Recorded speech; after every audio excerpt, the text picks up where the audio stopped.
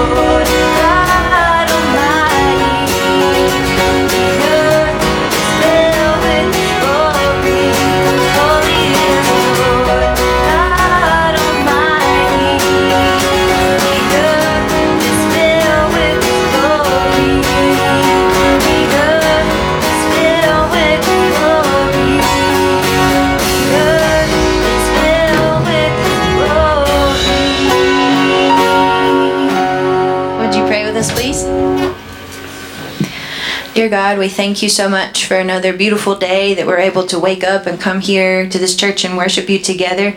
Lord, we pray today that you would open our hearts and open our minds as we listen to the message so that we can focus on your word. In Jesus' name, amen. Please turn and greet one another.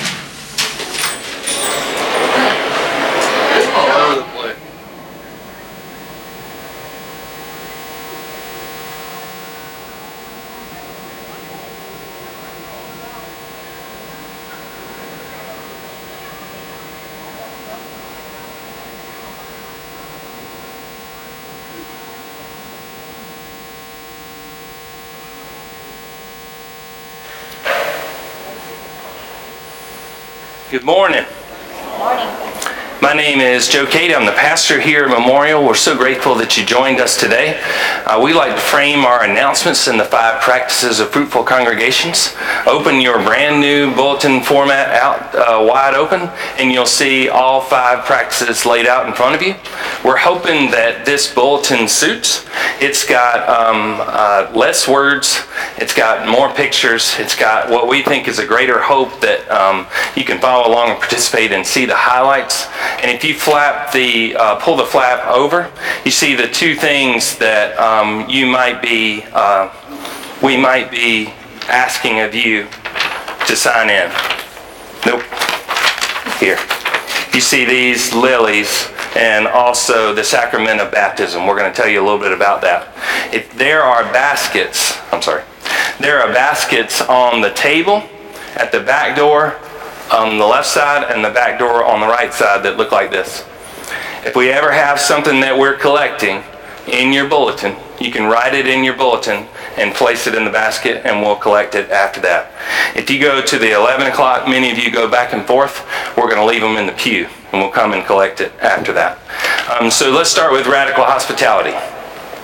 We hope that you notice all the seating that we have. You're welcome to sit in the bleachers. You're welcome to sit at these tables throughout the entire service. You're welcome to sit here. And if you have children that are unsettled, you're welcome to sit in the rocking chair and rock them to sleep. We have visitor cards and prayer cards on the back table. If you have anything that you would like to share with us, you certainly can, and we'll contact you in the way that you tell us. We also have a pastoral care line. You can call that number 24 hours a day, 7 days a week. Just leave a clear message and we will get an immediate notice. Supper at 6 is coming up with an Easter egg hunt, and hopefully we'll have an extra sunny hour with daylight savings. You see the menu there, and you can, as the attendance roster goes by, you can sign up by clicking the number, writing the number of adults or children that are participating. Passionate worship is something that we take very seriously, whether we're in this style or we are in the style in the sanctuary. I'll tell you that the sanctuary continues to move forward. The next elevations are there. The new elevations that go back to front are in the sanctuary. You can see that today if you walk over there. A second part of passionate worship is a picture. This is Brinley Elizabeth Calcutt. She's being baptized in the 11 a.m. service, and you can write a note to her in your bulletin. You see that part there, just a simple little note, and we'll collect them in the baskets, and it will go to that family in a couple of weeks. We believe in intentional faith development. We have all of our age level programming tonight, children, youth, and adults. We invite you to come. It builds on itself a little bit, but each night also stands on its own if tonight is your first night to come. We believe in risk-taking mission and service. You see the opportunity that we're encouraging you to participate in your bulletin. We believe in extravagant generosity. You're going to see a new way that we deliver how our church is doing financially. It's not going to be in the bulletin anymore to save space to be on one simple page, but the newsletter is going to have a far more detailed section. There's a new newsletter out today, and it came out just this week, so this newsletter is not going to have that new financial section. April will. But you'll also see a link in our email to see our entire budget. You'll see paper versions on all of our bulletin boards. We want to make sure that you understand what we're doing and how we're doing with our finances. The new newsletter is on the back table. A digital version is in your email. The state of the church went well, I thought, last week. We didn't have very many questions. We had a couple after. We have a video of that if you want to see it. If you missed it last week, we're happy to show it to you. The link is in the email as well. So I believe that's all of our announcements. Let's pray together. Gracious God, we thank you for this space. We thank you for your scripture. We thank you for the opportunity to pray together. We thank you today, Lord, for your two special sacraments in our faith, baptism and Holy Communion. Bless our gathering around the table in this service and in our 11 o'clock service, Lord, that we may share this table with others as we leave this place. Bless the family and church family that surround the infant that we baptized this morning, Lord, that she may one day know your grace by the love that we show her every time she comes on campus. Inspire us this morning, Lord, as we pray the prayer your Son taught his disciples to pray. Our Father, who art in heaven, hallowed be thy name. Thy kingdom come, thy will be done, on earth as it is in heaven. Give us this day our daily bread, and forgive us our trespasses, as we forgive those who trespass against us. And lead us not into temptation, but deliver us from evil. For thine is the kingdom, and the power, and the glory, forever. Amen. Today we're reading Mark chapter 14. As part of an ongoing series throughout the season of Lent, all the way up to Holy Week, where we examine the last 24 hours of Jesus' life here on earth in Jerusalem. And that day was full of so many events, and it goes so quickly during Holy Week. And if you miss Monday, Thursday, in which we talk about many of these events, then you see Palm Sunday where we're waving. and Easter Sunday where we're celebrating. So we thought, as we look in the season of Lent, let's pull apart that day for an entire season so that we understand the conviction that Jesus had in that moment. So we start with chapter 14, verse 55. The chief priests and the whole Sanhedrin were looking for testimony against Jesus in order to put him to death, but they couldn't find any. Many brought false testimony against him, but they contradicted each other. Some stood to offer false witness against him, saying, "We heard him saying, 'I'll destroy this temple constructed by humans, and within 3 days I'll build another, one not made by humans.'" But their testimonies didn't even agree on this point. Let me point something significant out. Jesus did say that. But he wasn't talking about the physical temple, which is what everyone wants to see. You know, the immense beauty. If you go and you Google Second Temple, and you see that amazing structure, and the disciples are walking past it, and they say, "Man, doesn't that capture who God is and what God is?" And he says, it's nice. But my body is the temple. I'm the embodiment of what God wants to be, and I will be destroyed, and I will be raised. Well, he's working on another level. He's working on a metaphor, and even the disciples struggle with metaphors, walking with him all the time. He really did say this, but as it gets further and further out, and it gets to the Sanhedrin, which is this council of elders, they say, he's going to do what? Imagine if something that we revered was threatened to be destroyed by an individual who wanted to be our leader. We would have a serious problem with that. And this is our opening image, the courtroom. Now, I tried to be representative across our entire church family and figured you would recognize at least one law show here. I grew up with my dad, who was a real estate agent, coming home for lunch and watching Perry Mason and falling asleep in about the 31st minute and waking up right when it ended. As soon as I got married, or just before I got married, Katie was watching Ally McBeal. I watched Law and Order, and of course there's like 50 different versions of that now. And I'm pretty sure the original is still going. And then I haven't watched the law shows in forever, so I'm trying to get the newbies, the young people, that is Criminal Minds, okay? Across every decade of television, across multiple genres, whether it be a drama, a comedy, a dramedy, even there was a musical one time. It wasn't long lasting, but there was a musical courtroom police show. Big cities, small towns, prosecutors, defense attorneys, judges. There's every single angle on television of the courtroom experience, of which lawyers in the room would tell us it's a little magnified, it's a little exaggerated. But why is there such an appetite for that across so many genres? I would guess at least 3 reasons. Because of the mystery, we're trying to, who was that? And what did they say? What they said, was it right? Are there any clues that I can notice before the thing comes at the end? The drama of, Tom Cruise to the guy, did you order the code red? Jack Nicholson, did you order the code red? Screaming back and forth at each other.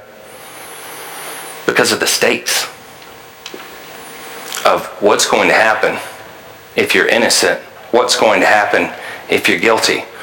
This is the feel of the text today, and it's pretty unique for Jesus' experience. This is one of the few times that he's in this environment with this many people surrounding him, all completely against him. He's accustomed to people pressing in on him and wanting to be close to him, but not people like this.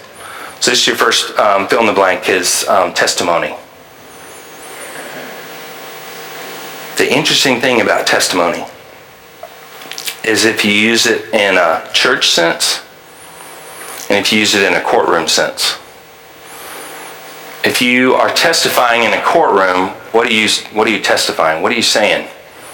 The thing that I saw, the thing that I witnessed. If you're testifying in the church, what are you testifying? same thing. Thing that I saw, thing that I witnessed, but generally one is quite negative and one is quite positive. Well, if you ask the people in that room and the witnesses that they were bringing in to sway the entire court the direction it was going, they say, this man is not respectful. This man is not humble. This man is a complete threat to us. And doesn't that work when we feel like something is a threat? The leaders in the holy city are saying he's not humble, he's not respectful, and he's a threat to us all. However, if you ask the people throughout his ministry, people in towns that were on the outskirts, and people who were on the outskirts of those towns on the outskirts, and people who were on the outside of the social community, and they were on the outside of the people on the outside of the social community, I say, this man helped me when I could not see. This man helped me when I could not walk. This man helped me when I was not going to live another day. He healed me. So if you ask experts in this courtroom, he hasn't done it the right way. He hasn't said the right thing. He in no way, shape, or form can be the embodiment of what God wants. Experts in the law, experts in theology say he doesn't know what he's talking about and he's a threat. People who don't know anything about the law, people who don't know anything about theology, say, he cares about me. He helped me see, he helped me walk, he helped me live. Verse 60. Then the high priest stood up in the middle of the gathering and examined Jesus. Aren't you going to respond to the testimony these people have brought against you? But Jesus was silent and didn't answer. Again the high priest asked, are you the Christ, the Son of the Blessed One? Jesus said, I am. And you will see the human one sitting on the right side of the Almighty God and coming on the heavenly clouds. So that's your next phrase, I am. That's a big deal. Any prosecutor would hope that the person on the stand would say, yes, I did it. And he either pressured him enough or Jesus felt like it was a time, whatever reason, Jesus said, yes, I am what I said. Yes, I am what you say. Yes, I am the Son of God, and I'll be there very shortly. And that's a code phrase. When Moses was up on the mountain in the very early part of the Old Testament, and he's getting all this stuff from God that he's going to take down to the people. And he says, right, so if they should ask, who is it that's telling me this stuff? Who's the authority? Because I'm just up here on a mountain by myself. I don't know how y'all would feel if I went up to Paris Mountain and stayed up there about 2 weeks. And then I came down and I said, here's all the things we're going to do. How would y'all feel about that? I don't know, you're a genius, you're so faithful, you're so helpful, so honest, right? That's the stuff you'd say, right?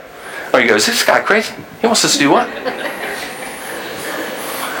When Moses says, who should I say told me this stuff? God said, tell him I am who I am. What? I am. You don't even say my name. That's how holy I am. That's how big I am. I'm so much bigger than you can fathom. Tell him I am who I am. So when he says that, guess who gets it? If these guys didn't just get on that council because of their family name or because someone pulled them in, then they know the law, they know the scripture. And when they hear him say I am, they go, hold up. Did he just say that? I am. We say God, the word God, in very common ways, both holy and unholy, on a routine basis. They did not. They used the word Yahweh, which referenced that I am. Jesus uses this phrase on purpose to let them know exactly who he is. Which then leads to verse 63. Then the high priest tore his clothes and said, "Why do we need any more witnesses? You've heard his insult against God. What do you think?" They all condemned him. "He deserves to die." Stood up and tore his clothes to make a serious point to 71 plus people that this guy just said, "I am." And because he did that, they make a declaration of what he deserves. And here's our quote of the day from Adam Hamilton. We've used his book, 24 Hours That Changed the World. We're all born afraid. Part of that is a mechanism God has given us to protect ourselves. We call it the self-preservation instinct. That mechanism can be helpful in dangerous situations. There are times when we have to fight, to work, to exert energy in order to save ourselves. And there are also times when we need to run from a situation. Unfortunately, our self-preservation instinct is coupled with our sin instinct. There's something in all of us that is broken. We have a propensity to do the wrong thing, to twist what was meant to be good, to misuse and distort it. You think our leaders know that? Yeah. You think they use it against us? Mm-hmm. You think unhealthy relationships, that person knows that about you? Mm-hmm. Do they use it against you? Oh, yes. And in this situation, the fear instinct that those men had that something might destabilize. You talk about being high priest, how many things you're holding in tension between your connection to the Roman government that could squash you anytime they want, your connection to these 71 elders, most of which probably want to take the spot from you, your connection to the people that you are supposed to serve. Oh yeah, and fourth, your connection to God, which you're supposed to serve ultimately. All that stuff he's got in tension. And here comes Jesus going, waving all around it. Can't have it. And his fear instinct is connected to his sin instinct, and they talk about what he deserves. Does that ever happen to you? Yeah. Yeah, we do that. We do that on very small scales. We do that on medium-sized scales. We do that on very large scales. So here's your final thought. What he deserves. What does Jesus deserve from us?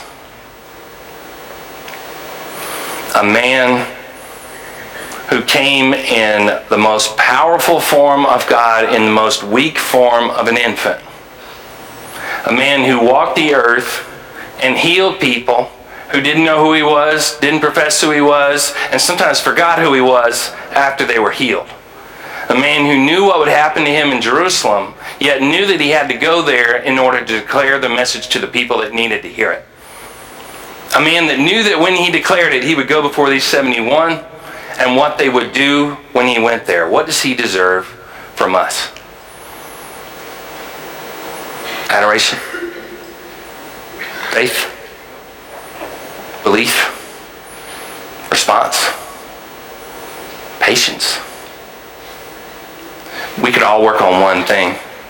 We could all ask that question, what does Jesus deserve from me today? We're going to come to the table. You're going to share in this meal together. You're going to go out these doors, and it will no longer be a controlled environment in which we try to have everything exactly right so that you can pay attention. What does he deserve in your actions as you leave this place? That's our question. In the name of the Father, and of the Son, and of the Holy Spirit. Amen. If you'll stand as you're able and join us in our modern affirmation of faith. This is something we believe in this service. We think it helps us identify who we are and what we are to do. You're welcome to join us, and you're welcome to simply listen. We believe in God the Father, infinite in wisdom, power, and love, whose mercy is over all his works, and whose will is directed to his children's good. We believe in Jesus Christ, Son of God and Son of Man, the gift of the Father's unfailing grace, the ground of our hope, and the promise of God fulfilled. We believe in the Holy Spirit as a divine presence in our lives, reminding us always of the truth of Christ, our inspiration and strength in times of joy and sorrow. We believe our faith should be apparent in our words of love and acts of service, that the kingdom of God may be a present reality here on earth. You may be seated. Let me tell you what I like about us not knowing what the next phrase is, like we do with the other affirmation of faith. We got to think about it. We got to pay attention. We got to read it so that we ultimately can live it. We, on Communion Sundays, we participate in a liturgy that precedes our offering. And we talk about our individual struggles, our collective struggles, and then we talk about forgiveness with one another. If you'll join me in that liturgy and read when it's bold. Christ our Lord invites to his table all who love him, who earnestly repent of their sin and seek to live in peace with one another. Therefore, let us confess our sin before God and one another. Merciful God, we confess that we have not loved you with our whole heart. We have failed to be an obedient church. We have not done your will. We have broken your law. We have rebelled against your love. We have not loved our neighbors. And we have not heard the cry of the needy. Forgive us, we pray. Free us for joyful obedience through Jesus Christ our Lord. Amen. Now, why have we failed? Why have we struggled? Why have we forgotten? Well, sometimes we're tired. Sometimes we're busy. Sometimes we're scared. That's what we're addressing today, that fear. That fear that we're going to try to limit its control over us. And when we acknowledge that we've sinned, when we've been broken, when we've come up short, we fear that we're going to do it again. Let me tell you, one of the major elements of dropping all that is forgiveness. Listen to me now and repeat it. Hear the good news. Christ died for us while we were yet sinners. That proves God's love toward us. In the name of Jesus Christ, you are forgiven. In the name of Jesus Christ, you are forgiven. Glory to God. Amen. Corporate confession, corporate forgiveness. Individual confession, individual forgiveness, that we can go forth from this place, that we can gather at this table and not live in fear. It's now time for our offering, and you can give as the plate goes by. You can give electronically with instructions in the bulletin. And if you're a visitor or guest today, we certainly don't expect you to give. You can, but you can also rely upon the generosity of our people.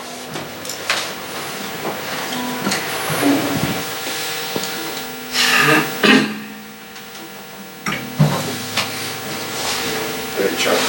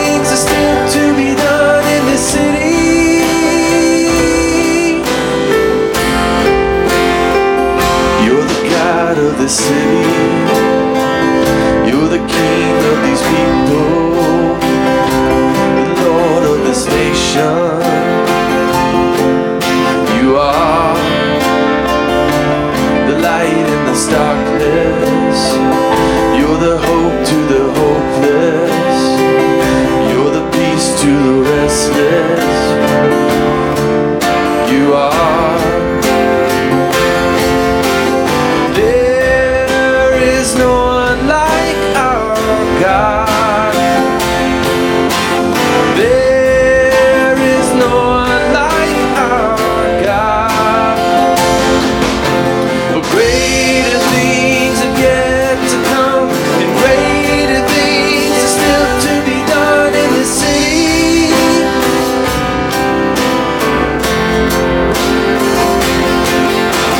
Greater things have yet to come, and greater things are still to be done in the city.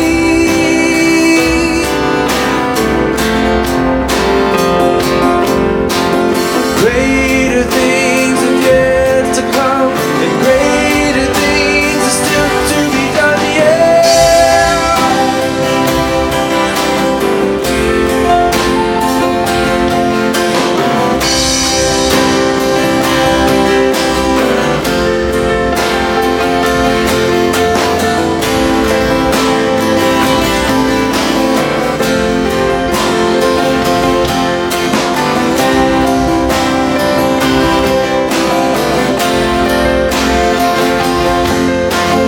There is no one like our God. There is no one like you, God. For greater things are yet to come, and greater things are still to be done in the city.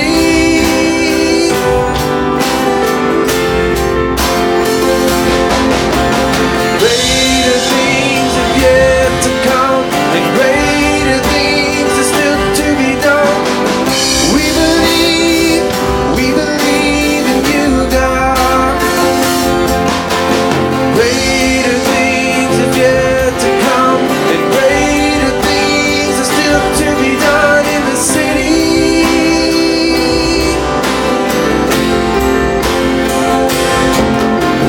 Greater things are yet to come, and greater things are still to be done, yeah.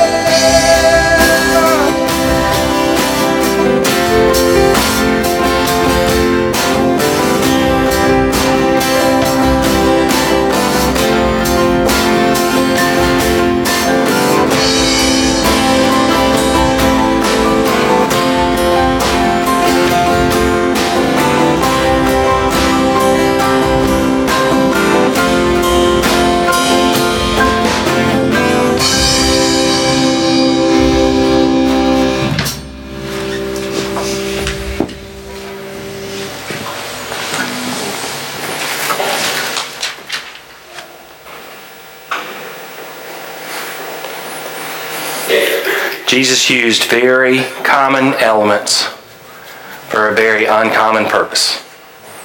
Elements that we use every single day. A table, a bread, and a cup. That we use every day to remind us of the faithfulness and love that we have for one another. The love that our God has for us. The sacrifice that Jesus made. He took bread, he broke it. He gave it to his disciples and said, "Take and eat. This is my body which is given for you. Do this in remembrance of me."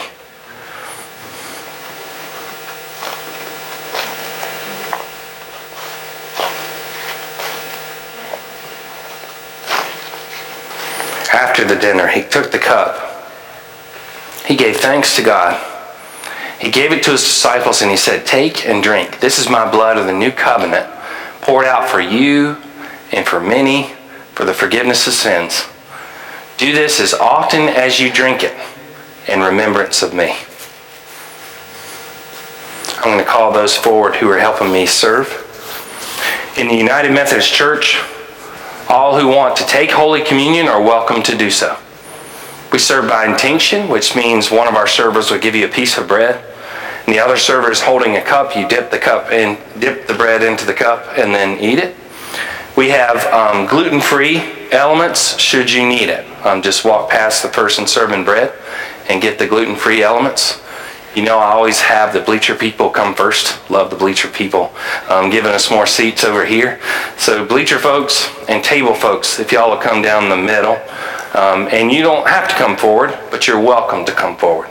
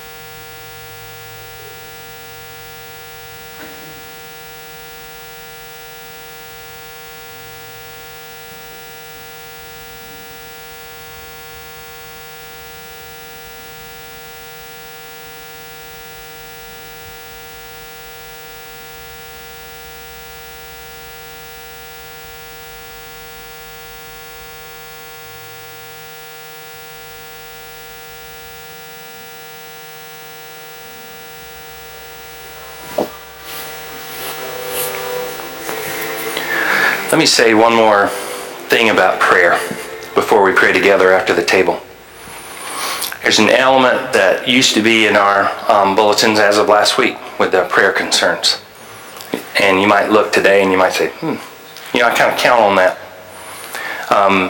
We've had some questions in my time here about the privacy of folks, their desire for prayer, but also concern of it being in the bulletin. So we are going to have a prayer list. We're going to find a way for you to sign up for an email for it. We're going to find a way for you to sign up for a phone call for it, a tree that y'all call one another. And the source is going to come from the prayer group and from me and from Leanna, but we're no longer going to place it there. But any one of you that wants to know it are welcome to have it, and we'll tell you exactly how that's going to happen in the next couple of weeks. Let's pray together. Lord, we thank you for your table, for your invitation, for your love for us. We pray for those who can't join us today for any number of reasons, and we ask that your presence may be known to them. Help us, Lord, to share this table wherever we may go this week when we share a table with others. In your Son's holy name we pray. Amen. If you all please stand for our last song.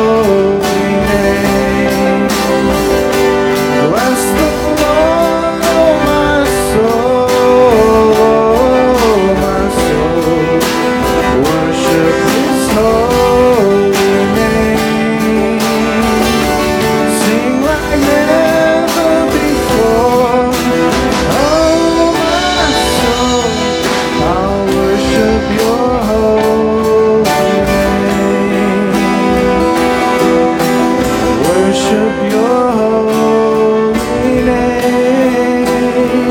Yes, Lord, I'll worship your holy name.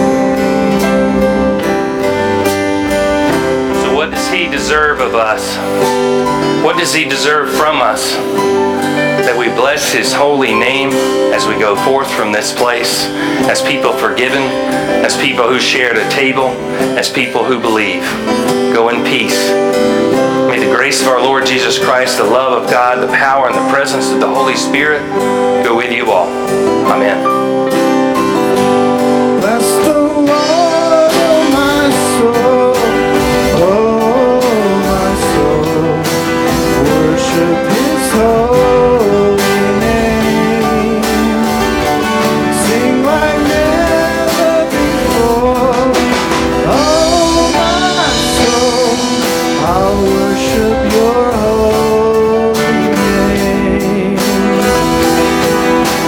Worship your